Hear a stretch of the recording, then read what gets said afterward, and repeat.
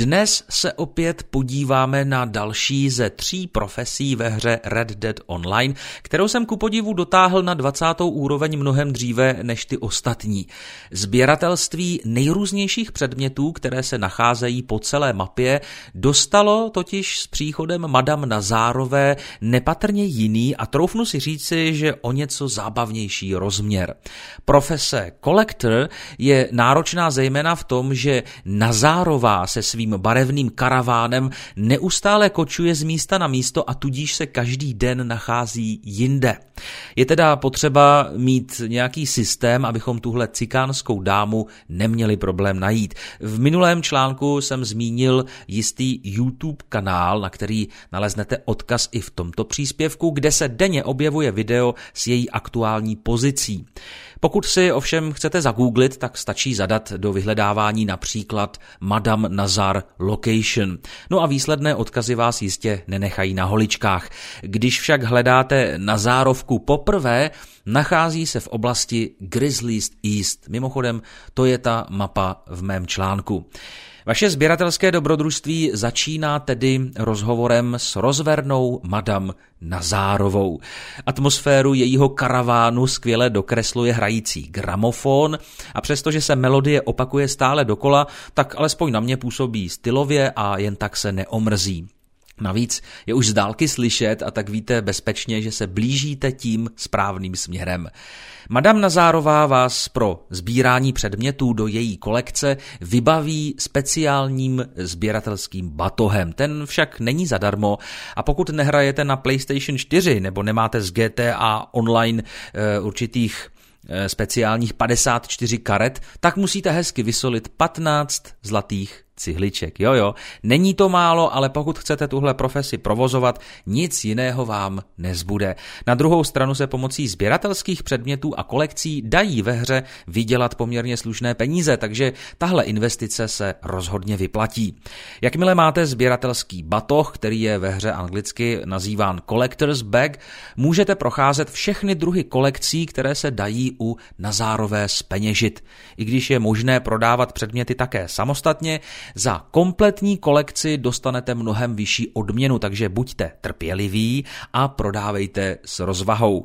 Samozřejmě se mi stalo, že jsem na tom byl finančně tak bídně, že jsem byl ještě vděčný za možnost prodávat Nazárové sběratelské kousky samostatně. I to se může stát. Všechny skryté předměty se hledají nejlépe pomocí schopnosti Hunter Vision a později si budete moci koupit také speciální dalekohled, díky kterému uvidíte i vzdálenější místa, kde se něco zajímavého nachází. Hunter Vision se také s přibývající úrovní vylepší a jakmile míjíte třeba jen cestou koňmo nějaké místo se skrytým předmětem, uslyšíte takový specifický zvuk zvonečků upozorňující na danou lokaci. No pak stačí zastavit, aktivovat Hunter Vision anebo vytáhnout dalekohled od té Nazárové a rozhlédnout se po okolí. Dalekohled ovšem není jediná pomůcka, kterou budete během vašeho snažení potřebovat. Zakoupit můžete také lopatku na vykopávání pokladů ze země nebo třeba detektor kovu, kterým objevíte další typ sběratelských předmětů. Jen musíte počítat s tím, že investice do těchto nástrojů také něco stojí. Ono 100 sem, 100 tam a za chvilku jste za hranicí $1500, naštěstí teda jen herních peněz. Pokud máte přebytečné zlaté cihly, můžete některé zboží kupovat také za ně.